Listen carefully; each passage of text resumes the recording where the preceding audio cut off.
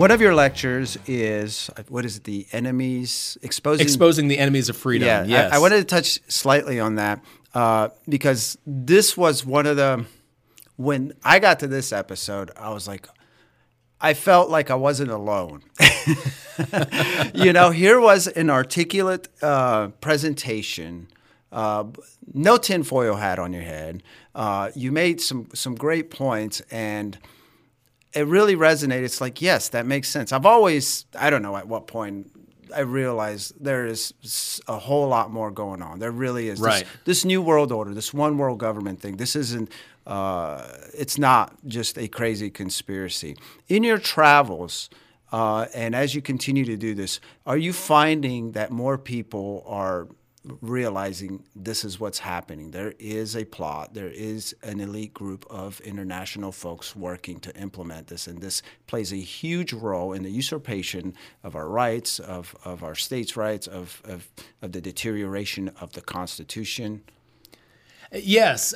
I want to talk about that for just a moment. This is fascinating to me because when I created the Constitution is the Solution series, this was 10 years ago.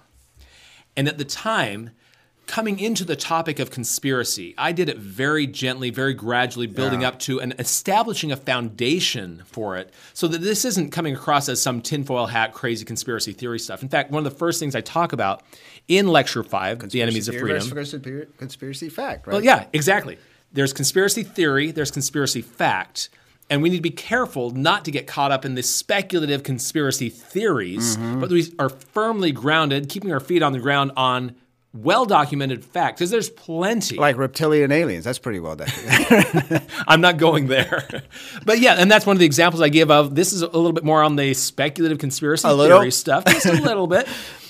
And yet there's so much out there that is well documented of a global agenda to create one government to rule over the entire world, regionalization leading to globalization, and so on. Now, the reason I mention this is I really go through Lecture 4 and the beginning of 5 to build up that foundation so that when I start talking about conspiracy fact, it doesn't shock people. Today, I feel like we don't need nearly that much buildup because people are beginning to see this all around them. They're beginning to see that there's corruption. The deep state, for example, is now a very common phraseology, where that was something that was very foreign to us even 10 years ago. Trump has helped a lot. Yeah, in that regard, we've seen so much where people recognize media corruption is all around us. Yeah. Government corruption is all around us. Propaganda, the deep state and so on. So this idea of there being conspiracy fact is no longer such a taboo topic that's something you have to walk into very gently and carefully and really lay that foundation. If I were to make the Constitution series again today, it wouldn't have nearly as much build-up to establishing there is a conspiracy in the world to take your freedom.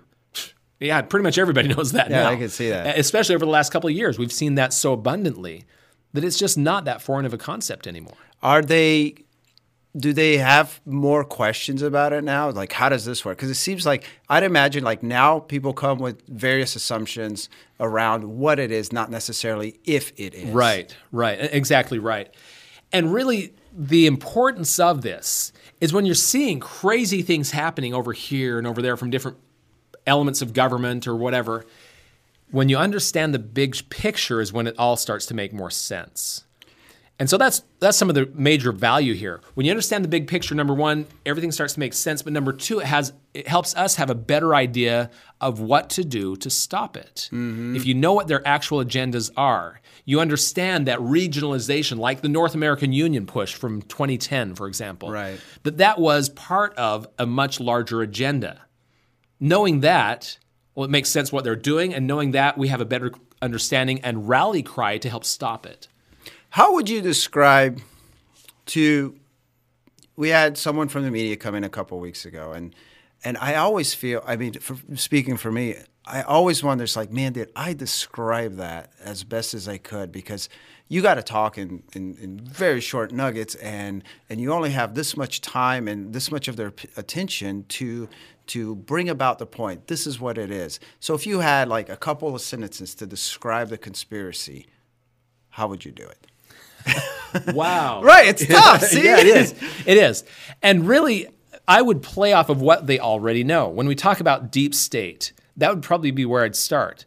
because we've heard a lot about the deep state. What is it? What is the real agenda behind it? In a couple minutes, you could at least bring up that topic, it not be some foreign concept, and have a little bit of a conversation on that. And we really have done that already just now in our conversation here, that the deep state agenda, if you want to call it that, is really globalization. It's to transform the United Nations from really, they're kind of that recommendatory body, kind of like the Articles of Confederation established. And they want to grow that into being an actual government with a military power behind it, and to disarm the rest of the world so that there is no one country that has the power to say no to them. Right. That's really what it comes down to. That's probably the most concise explanation I can give, and there's plenty of documentation behind all of that. And I'd imagine, going back to our topic, that the Constitution is a threat to global governance, Absolutely. Right? Ever hear someone say, the system's broken? It's not. We have a reckless, corrupt government because elected officials are not following the Constitution. Here at the John Birch Society, we believe the only way to liberty, prosperity, and national sovereignty is to not only understand what's in our founding documents, but demand that every elected official adheres to them. The Constitution is America's only solution. Join JBS and change America. Find us at jbs.org.